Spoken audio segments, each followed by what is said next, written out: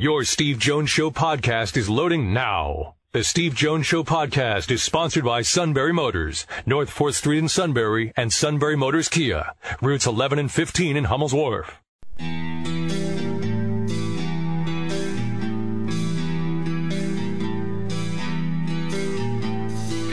Sports talk where your voice counts. This is the Steve Jones Show on News Radio 1070 WKOK. Now from the Sunbury Motors Studio, here's Steve Jones. Sunbury Motors, 4th Street in Sunbury. Sunbury Motors Kia, routes 11 and 15 in Hummel's Wharf.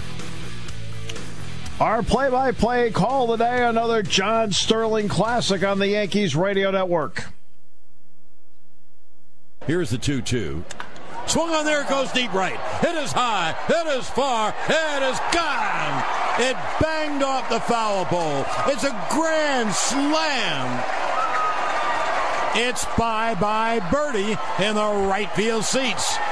A 3-run home run last night, a grand salami tonight. The Birdman of New York. And the Yankees take a 5-0 lead. That's Greg Bird, first baseman for the Yankees. 7 RBIs the last 2 nights, including the grand slam last night on our play-by-play call of the day. Jim Eichenhofer happens to be a writer for Pelicans.com.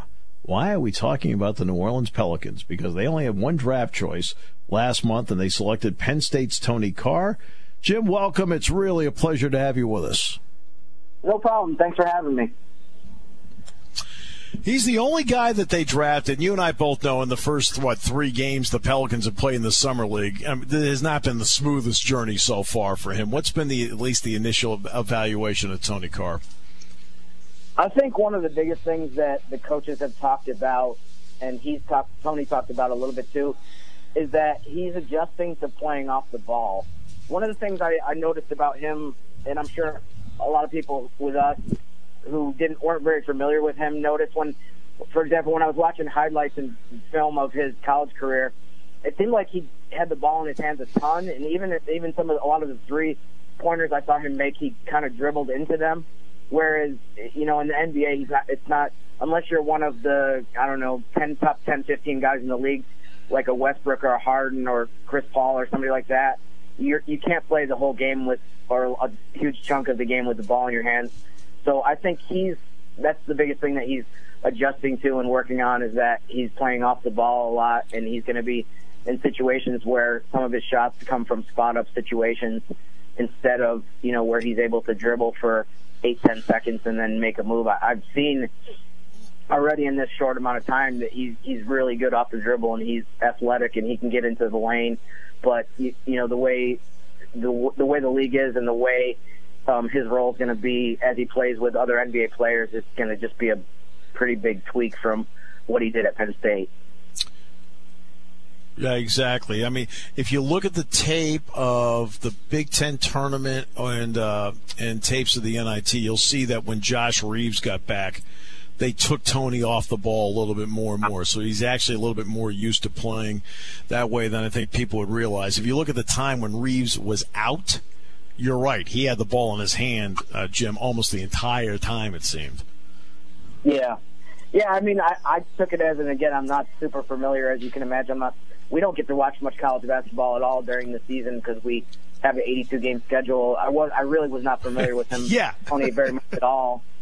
Even if I know that he's one of the best players in the Big Ten, and I knew he was a great college player. So, yeah, we're doing with a lot of guys, unless it's the guy that maybe went really deep in the NCAA tournament that we got to watch, we have to do a lot of catch-up on them, and we don't have a ton of, background knowledge of what exactly we're looking at when it comes to the NBA. I want to ask you about the Pelicans guard situation because Rajon Rondo just went to the Lakers. Do the Pelicans have depth at the guard spot, or are there opportunities at the guard spot? I mean, there could be opportunities. They just signed Elfrid Payton, who's a point guard. With Rondo leaving, the starting spot has kind of opened up. Elfrid Payton said himself he's not sure whether he's going to be starting or not. Obviously, there's a couple more months left in the offseason that the Pelicans can make other moves. They just re-signed Ian Clark, who people are probably familiar with from when he played for Golden State and won a championship there. Frank Jackson was supposed to be a rookie last year, missed the whole season with foot surgeries, and played really well in the first summer league game this week, and then got injured with an ankle sprain. So there's a few guys that I think are projected to be in the mix, but it's really not solidified right now in terms of exactly what the rotation is going to look like. So, I mean, there are, maybe compared to some other teams that have 4 or 5 guys already on the roster and already in place, there is maybe more of a potential opportunity here than there would be in a lot of other teams. I think when I look at Tony Carr, and then I'm going to ask this in your general sense of the NBA. When I look at Tony Carr, obviously I did all his games here at Penn State. So is a guy that has length and can post up. But at the same time, defensively, I mean, sometimes it has to work a lot harder on that end. So in the league, does a guard with length that can post up, does that have value in the league based on what you see every day? And then give me the value of having the ability in this league to play some defense. I mean, I definitely think it does help to have length offensively to be able to post up. But the one thing about that, though, is it's not necessarily common that you're going to be able to post up a guy who's a rookie. You know, like you're not going to – he's going to have to basically prove himself a lot more to be able to get to the point where they would say, okay, we're going to run a post-up play for him in the offense. So, but it definitely is valuable to have that, especially with teams that are always trying to create mismatches and forcing other teams to double team and stuff like that. So he might be able to get to the point where other teams are fearful of his post-up ability. As far as defensively goes, I've heard people say that, you know, you mentioned that maybe, I'm not sure if it's fair you to say this, that I honestly don't know, but you know, you might say that his motor wasn't always great, or he didn't always maximize like his effort on defense. But I think a lot of people realize that players in the situation where he was the focal point of the offense at Penn State and the leading scorer, and a guy that they absolutely needed to stay out of foul trouble, that he maybe couldn't show exactly what he can do on the defensive end or that kind of thing. In the NBA, he'd be playing a much shorter allotment of minutes, so maybe he'll be able to demonstrate that he can, you know, go full bore. I know he has a lot of, it seems like from just a brief being able to watch him play, he has a ton of natural ability between the size that he had that you mentioned, and he's pretty athletic and pretty long. He seems like he has long arms, and he has pretty good hands. So I'm curious to see, you know, what kind of defensive potential maybe they can tap from him as we go into the fall and the regular training camp or regular season. How do you? I know Summer League gets more publicity now than it ever has, and it's part of, you know, the ESPN contract. And look, they're looking for content to put on the air, so it gets more recognition than ever before. In reality, how do you view Summer League and the value of it? I think one thing that people can get a little carried away with in terms of Summer League is that I think sometimes people forget that if a guy has a really great 2 or 3 games in Summer League, or vice versa, has a really poor start to it or whatever, that the teams have scouted the players for years, and they all have a body of work. The only guys that don't have a big body of work are maybe the guys that only played 1 year in college, or some of the guys. There's a couple guys that got drafted this year that didn't even play in college because of circumstances with the FBI investigation I'm sure you guys all know about. But for the most part, the NBA teams have seen all these guys play, 60 games or 100 games or whatever. In Tony's case, 130 or whatever it was. So, I mean, they even know. I'm sure a lot of teams even follow the high school AAU circuit just because you know that some of the guys coming through the ranks are going to be players that you're looking at. So, one or two games here and there doesn't. I guess what I'm trying to say is that you shouldn't overreact, good or bad, to sometimes to what they do in Summer League, because teams know they put stock into everything. It's not like you have a complete clean slate, and then what you do in Summer League dictates how teams view you, I guess, basically. Yeah, 1 year Draymond Green averaged like 5-6 points a game in Summer League, and the MVP was Glenn Rice Jr. We know how that turned out. So it's not perfect. Boogie Cousins. We know what a talent he is. What does New Orleans lose in him, and is there a possibility it is addition by subtraction? Yeah, I think it's possible. I mean, I think the biggest thing is probably style of play. Really, the Pelicans were going against the grain a lot with having DeMarcus Cousins and AD in the same, Anthony Davis in the same front court. But I think over the last couple months of the regular season and then in the first round of the playoffs, when they swept Portland last year, you could see that. To me, it's clear that the best style of play for them is fast-paced, up and down. If you have DeMarcus Cousins and AD in the front court, to best utilize DeMarcus Cousins, you need to post him up. You need to play slower of an offensive attack. So, I mean, I think from that standpoint, you could see that the team benefited. Obviously, you can't necessarily say one way or the other based on one season, but I mean, there was no doubt that they played better after he went out, and they just the overall chemistry and including defense was just a lot better in the second half of the last season. If the NBA, in conjunction with the Players Association, makes the decision to go back to the eliminating the one and done rule, what would that mean for scouting? How much more scouting would they have to do of high school games, AAU games, and in reality, how much more of a pain in the neck is that going to be for NBA teams? Yeah, that's a really interesting question and something that I've thought about and something that we've discussed, people that I work with and people around the NBA have discussed a lot. Personally, I was surprised, and it sounds like based on what Adam Silver was commenting on recently, that they are considering getting rid of the age limit and having it go back to where you can come out straight from high school.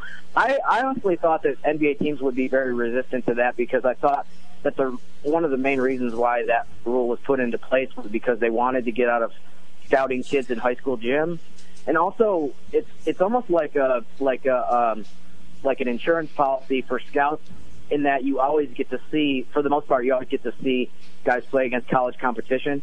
I think a lot of the mistakes that were made, players that were drafted straight out of high school, were guys that maybe did really well in high school, but how do you evaluate the competition that they go against? Because it varies so much from state to state and city to city.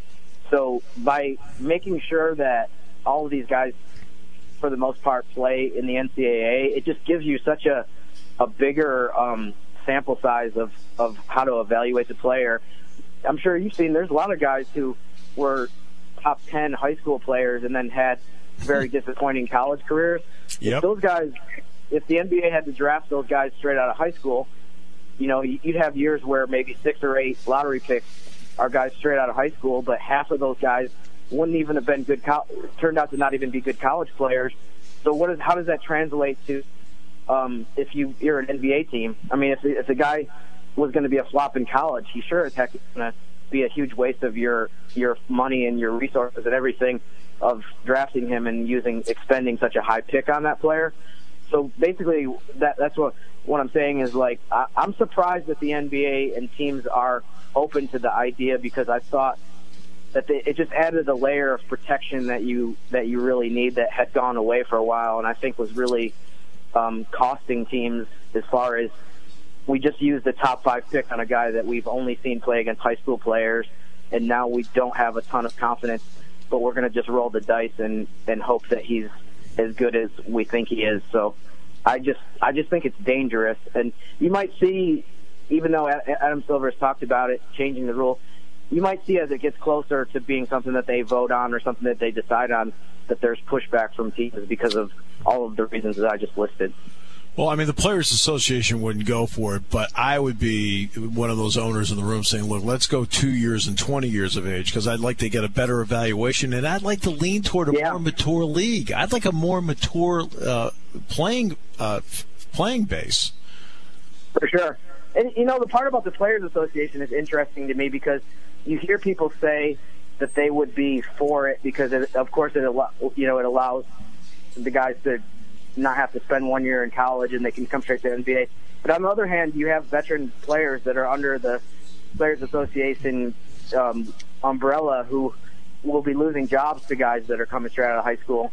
And I think that there's a big chunk of the Players Association and just players in general that really dislike the idea of guys getting pushed out of the league by 18-year-olds who, like I said, have only proven themselves against high school players. To me, the point of the union is to protect your rank and file, okay? Not the potential rank and file. Right, exactly. Yeah. Absolute pleasure. Thanks so much for the time you gave us today and for your insight. No problem. Thanks. Anytime. Jim Eichenhofer from Pelicans.com. That's always been my issue about when I talk about the one-and-done rule and the fact that it is that the group that really, really is pushing when it comes to the one and done and the against it and saying, look, just let them all in, happens to be the Players Association. I've never understood why they push so hard on that. I've never understood. I thought the job of the union was to protect the current rank and file. In other words, the people who pay the dues. Why are you working so hard to get non-dues paying members in at the expense of pushing out current dues paying members? Because any rookie or free agent that comes in is going to push a veteran off the list. That's the part about the Players Association I've never understood.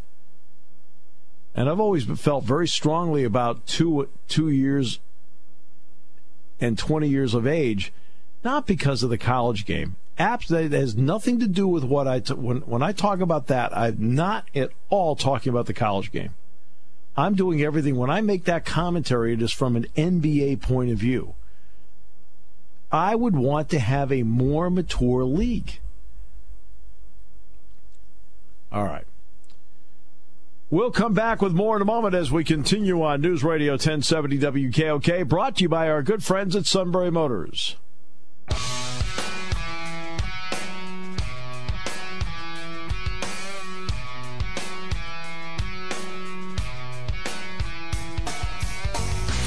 Great to have you with us on the show today.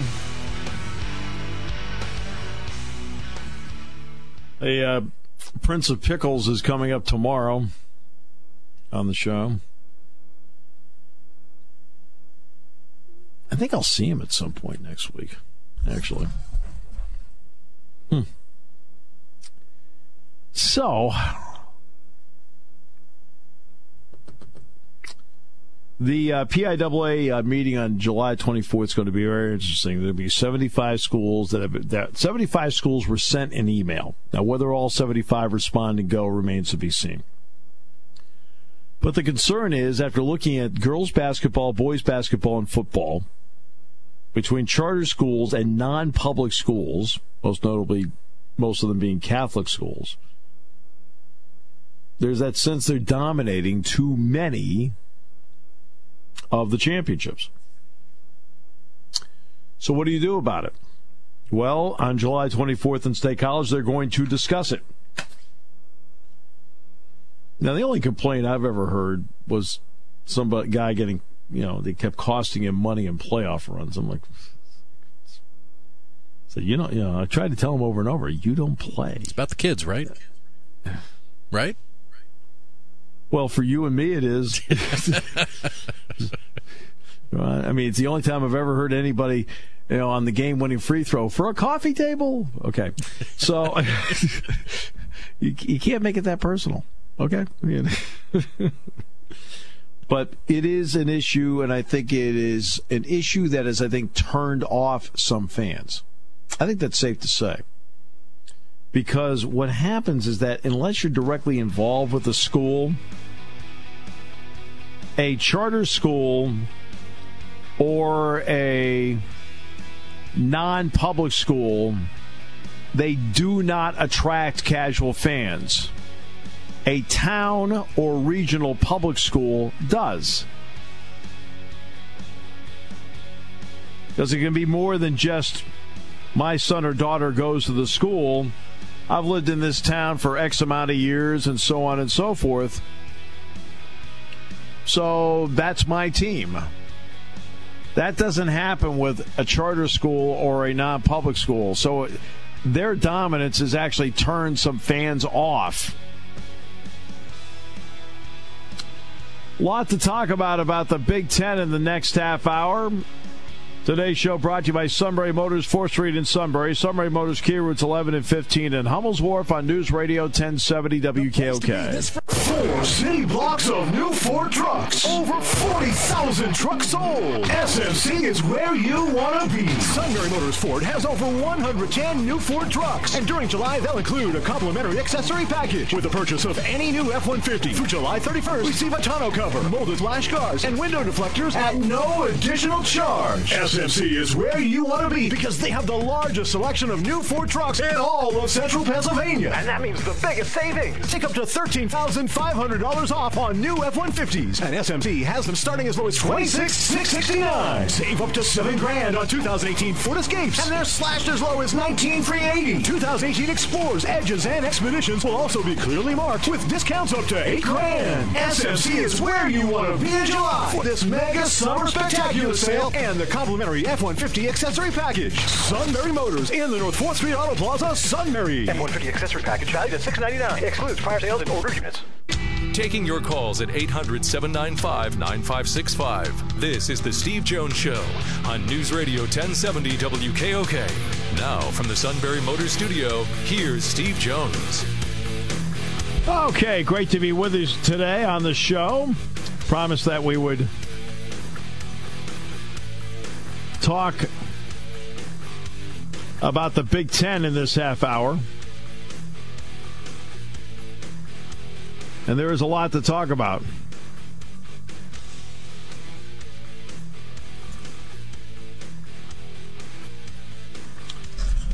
And there is plenty to talk about. When you have the East-West the way it is, Wisconsin really has done a great job of positioning itself as the dominant team in the West. And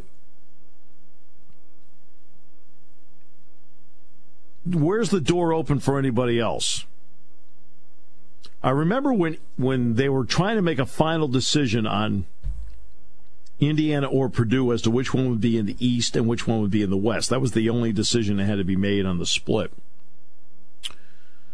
I was talking to Tim Newton, the play-by-play voice of Purdue, and I said, Tim,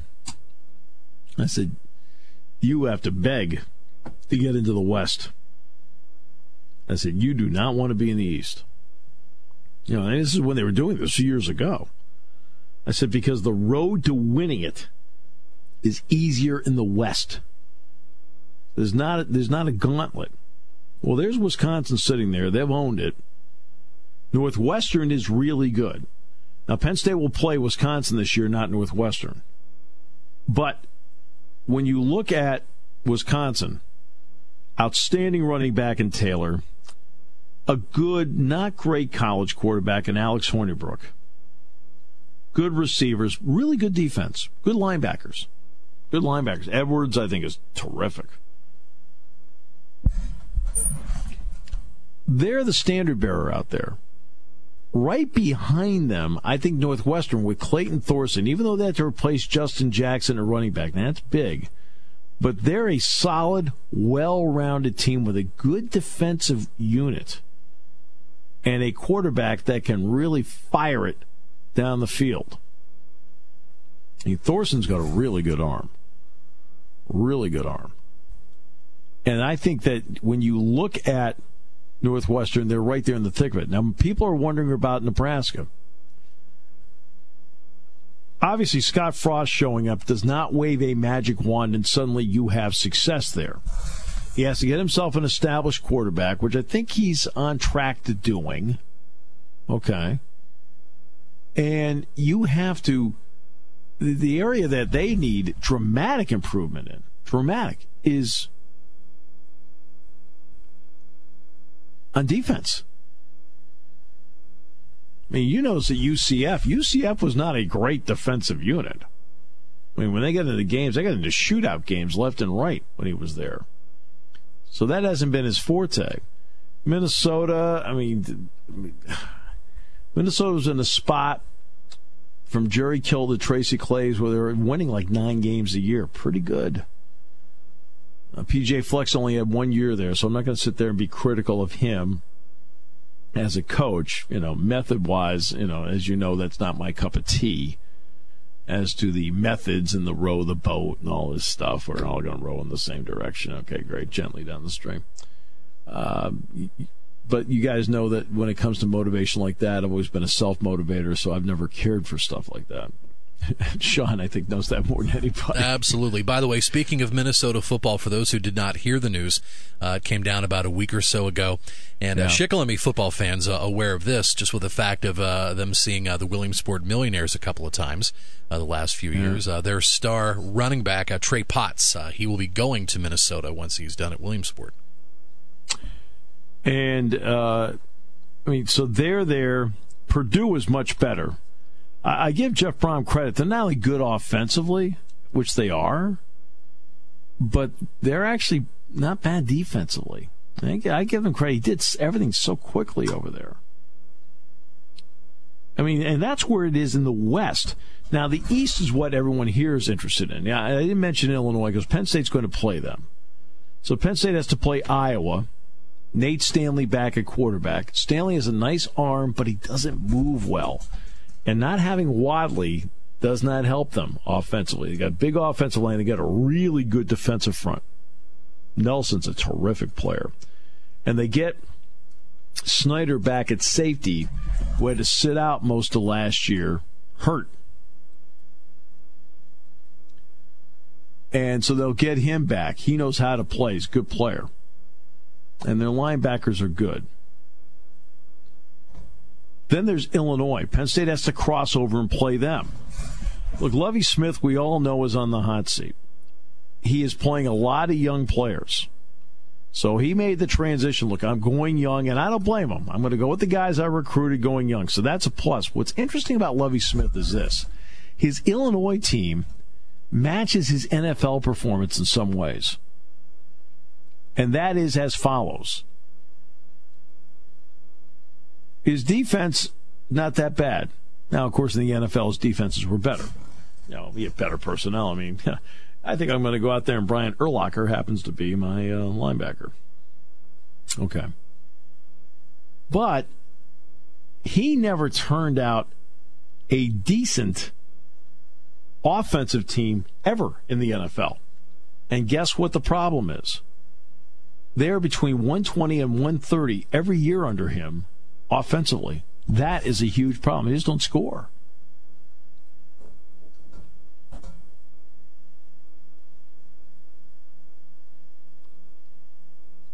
Illinois announcing today that they'll play Toledo in 2023. For those that are curious. Just stumbled upon that. I'm not sure there's a TV network that wants to carry it. I'm just curious who will be coaching then. Will it be the coach after Lovie or the coach after, or two coaches after? He's on the hot seat. Everybody knows it. Yeah. But now you get to the East. DJ Durkin, remember, you can look at what was the final score of the last game? 66-3 that Penn State beat them? At that point, though, the Maryland was so depleted. I like to look at the team from a respect point of view to be the one that beat Texas in Austin in the opener, where they had their quarterbacks. Now, it turns out that's going to be the last game of the regular season, so it's a while to negotiate to get there. But I think they've got a few guys on defense that can play well. But the quarterbacks are going to be the ones that determine, especially, I think maybe Kasim Hill above all. So they ended up with down to their fourth or fifth string quarterback last year? It was that bad? Yes, that bad. They were down to 4 and 5. The fourth string guy played against Penn State. He may have been third string. He may have been third at one point. All right? But that's where they are. Rutgers, do I think Rutgers is better? It's hard to tell. But Chris Ash, to me, deserves more time. One of the toughest calls that any athletic director has to make when they hire a coordinator, and remember, Maryland's changed athletic directors. Keep that in mind, too. But between Rutgers and Maryland, each organization hired a coordinator. So there's no head coaching track record to look at. And one of the tougher calls that you have to make is that when you do hire an assistant coach / coordinator, is do they have what it takes to be the CEO head coach? You can only do that by watching them on the job. Normally, as you know, I'd rather say a head coach in football, basketball, any sport, get 5-6 years. That way you see at some point what the whole thing looks like. I've always felt that in the SEC, everyone has played beautifully into Nick Saban's hands. While he has been the bastion of stability, winning and winning and winning, everybody else around him has panicked and cut bait. And when you cut bait, essentially each time you are starting over. Now your starting point is higher at an LSU, but you're still starting over. But Les Miles gone. How many, Hugh Freeze, who followed whomever, Mississippi. Well, now Dan Mullen left on his own to go to Florida. So Mississippi State was trying to keep the same guy there. Auburn's changed coaches. Suddenly Gene Chiswick's there, and then Gene Chiswick's gone, and suddenly it's Gus Malzahn. And if they don't beat LSU, if that final touchdown counts in the Auburn-LSU game a couple of years ago, it may have been Gus Malzahn gone and Les Miles still there, believe it or not. That's how tenuous it was. But all these people play into his hands. They all keep starting over.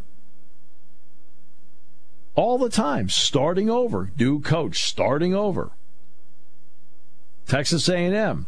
Yeah, they brought in Jimbo, but I don't care what you say. They're still starting over. And it plays right into Nick Saban's hands. Well, the same thing. You haven't been winning, so you want to do something.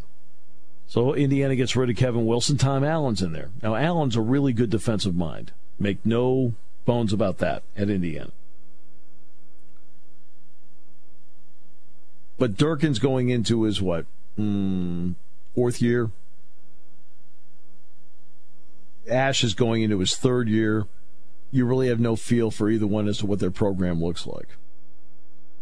Now let's get to the top of the league, which is what everybody wants to hear about. Look, Urban's been there from 2012 on. Harbaugh's going into his fourth season. James, of course, is going into his fifth season. I think Harbaugh's going into his fourth. I'm trying to think. Harbaugh's going into his fifth year, I think. 5 years. James, 5 years. D'Antonio's double digits. And, of course, Urban. You've had stability at the top. Nobody's panicked and got rid of people. Michigan State's good. L.J. Scott, the running back, good. Brian Lewerke sometimes plays really, really well like he did Penn State, and then has other games where it's like, okay, there's a disappearing act. They need more consistency out of him, and their defense is good, not great. They did a good job of taking a thin margin of error the last 2 years and turning it around from not being on the plus side of the margin of error to last season doing a good job of being on the plus side of the margin of error. And I think Michigan State is still in that margin of error territory. Michigan, the baffling thing about them, great defense again. Bush is going to be terrific. Winovich is really good. Rashawn Gary is really good. That was one of the teams that I can only vote for 5 people in each division. So I have to vote for 10 overall, 5 in each division. And when I look at Michigan, I wanted to pick one of the defensive players. Now, I'm not at liberty to tell you who I voted for until after it comes out, so I'm not going to tell you who I voted for. But I'm looking at Bush, Winovich, and I'm looking at Rashawn Gary, and I'm thinking, those guys are pretty good. But I had no consideration for anybody on the offensive side of the ball. Yeah, I think Tariq Black's going to be a good wideout for them. I think their running backs are good. Higgum's good. Evans is good, but none of them is a breakaway guy. Everything's going to come down to what happens at the quarterback spot with Shea Patterson. Now, Patterson is a dual threat, but there are a lot of people at Mississippi, at Ole Miss, that feel that Patterson may not have been their starter this year. But at Michigan, he's going to be their starter. It's been the biggest mystery about Jim Harbaugh. Why has he not been able to recruit a quarterback out of high school that's, quote, his guy? That's the part that really, and I'm not sitting here trying to bash the guy. I'm asking a legitimate question here. Why hasn't he been able to recruit a guy out of high school that's his guy? That's always baffled me about him. And there was nobody in the offense I even considered for them. Now, Ohio State, let's give Urban credit. He goes out, and I think you'll see a little different style this year. Haskins is a different style quarterback. He's a better thrower than J.T. Barrett. They took Paris Campbell. They made him an H-back. I thought that was an interesting move, because Campbell's got a lot of speed. I think Dobbins is a fabulous running back. Every time I kind of wondered, it's not my job to tell Urban Meyer what to do, but I kind of wondered why Dobbins didn't get a few more touches per game. Draymond Jones on the defensive front, really good. I'm going to be interested to see how their linebackers play out. They lost something there. And their secondary wasn't quite the same with them defensively last year. It wasn't like Penn State put up 13 points.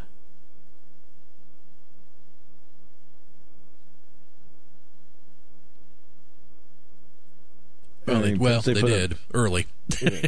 Very early. Penn State put up 38. Right. Got outscored. And that's the interesting part. I just don't know. Now, what about the Penn State part of it? We'll talk about that in a moment as we continue on News Radio 1070 WKOK.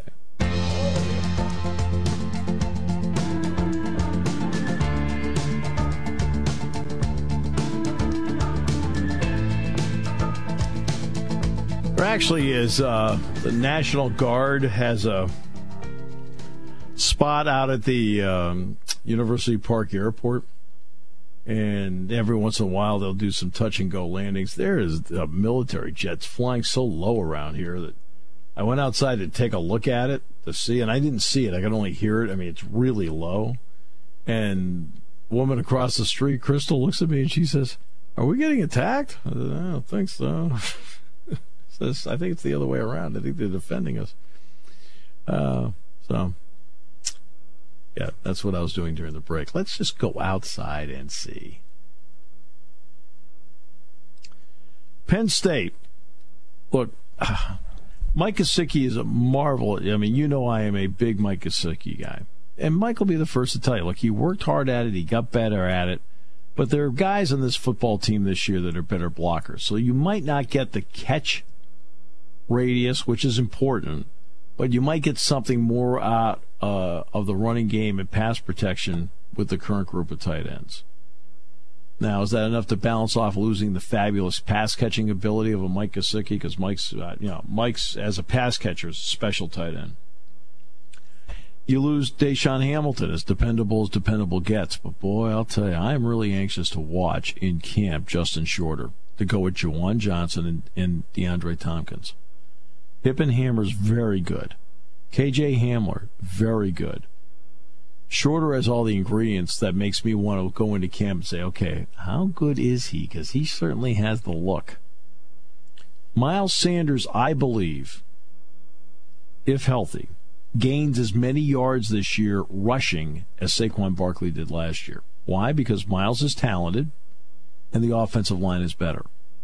Now, does Sanders contribute in the pass game the way Barkley did? Now, that's a different question, a different proposition. But you have other running backs that can get in there and do that. Mark Allen being one. Possibly Ricky Slade.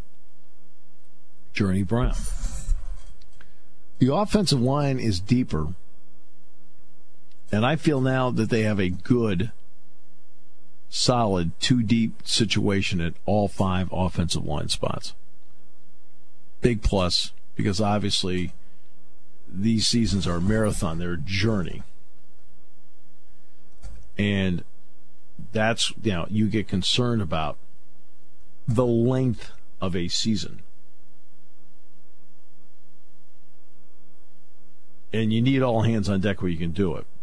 I think the defensive front, it's interesting, I've heard some people talk about, well, on defense, the defensive, I think the defensive line is going to be fine. I really go into this with no qualms at all about Penn State defensively on the defensive front.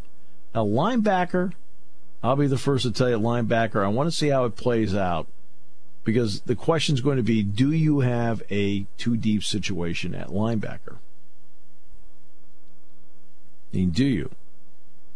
And I think there's only one way to see how it plays out as the season goes. I mean, the young guys are pretty good. I like Jesse Luketa. I like a lot. Micah Parsons.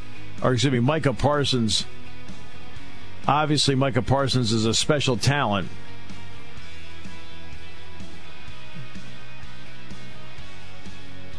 Well, Luketa is not a bad player, but he's young. Koa, Cam Brown, really, really good. Jan Johnson. But that's, to me, where the question is going to be. Because the secondary, I'll be honest with you, I have no questions of the secondary. None. All those guys played. Tariq Castro-Fields is going to be really, really good. Amani Oruwariye was like having another starter last year. Nick Scott, same way. And getting John Reed back, you can't put a price on that. Can't put a price on John Reed coming back. So I think we've got a heck of a race and a lot of excitement. Station for news, weather, business, and CBS Sports Radio. News Radio 1070 WKOK Sunbury and on WKOK.com.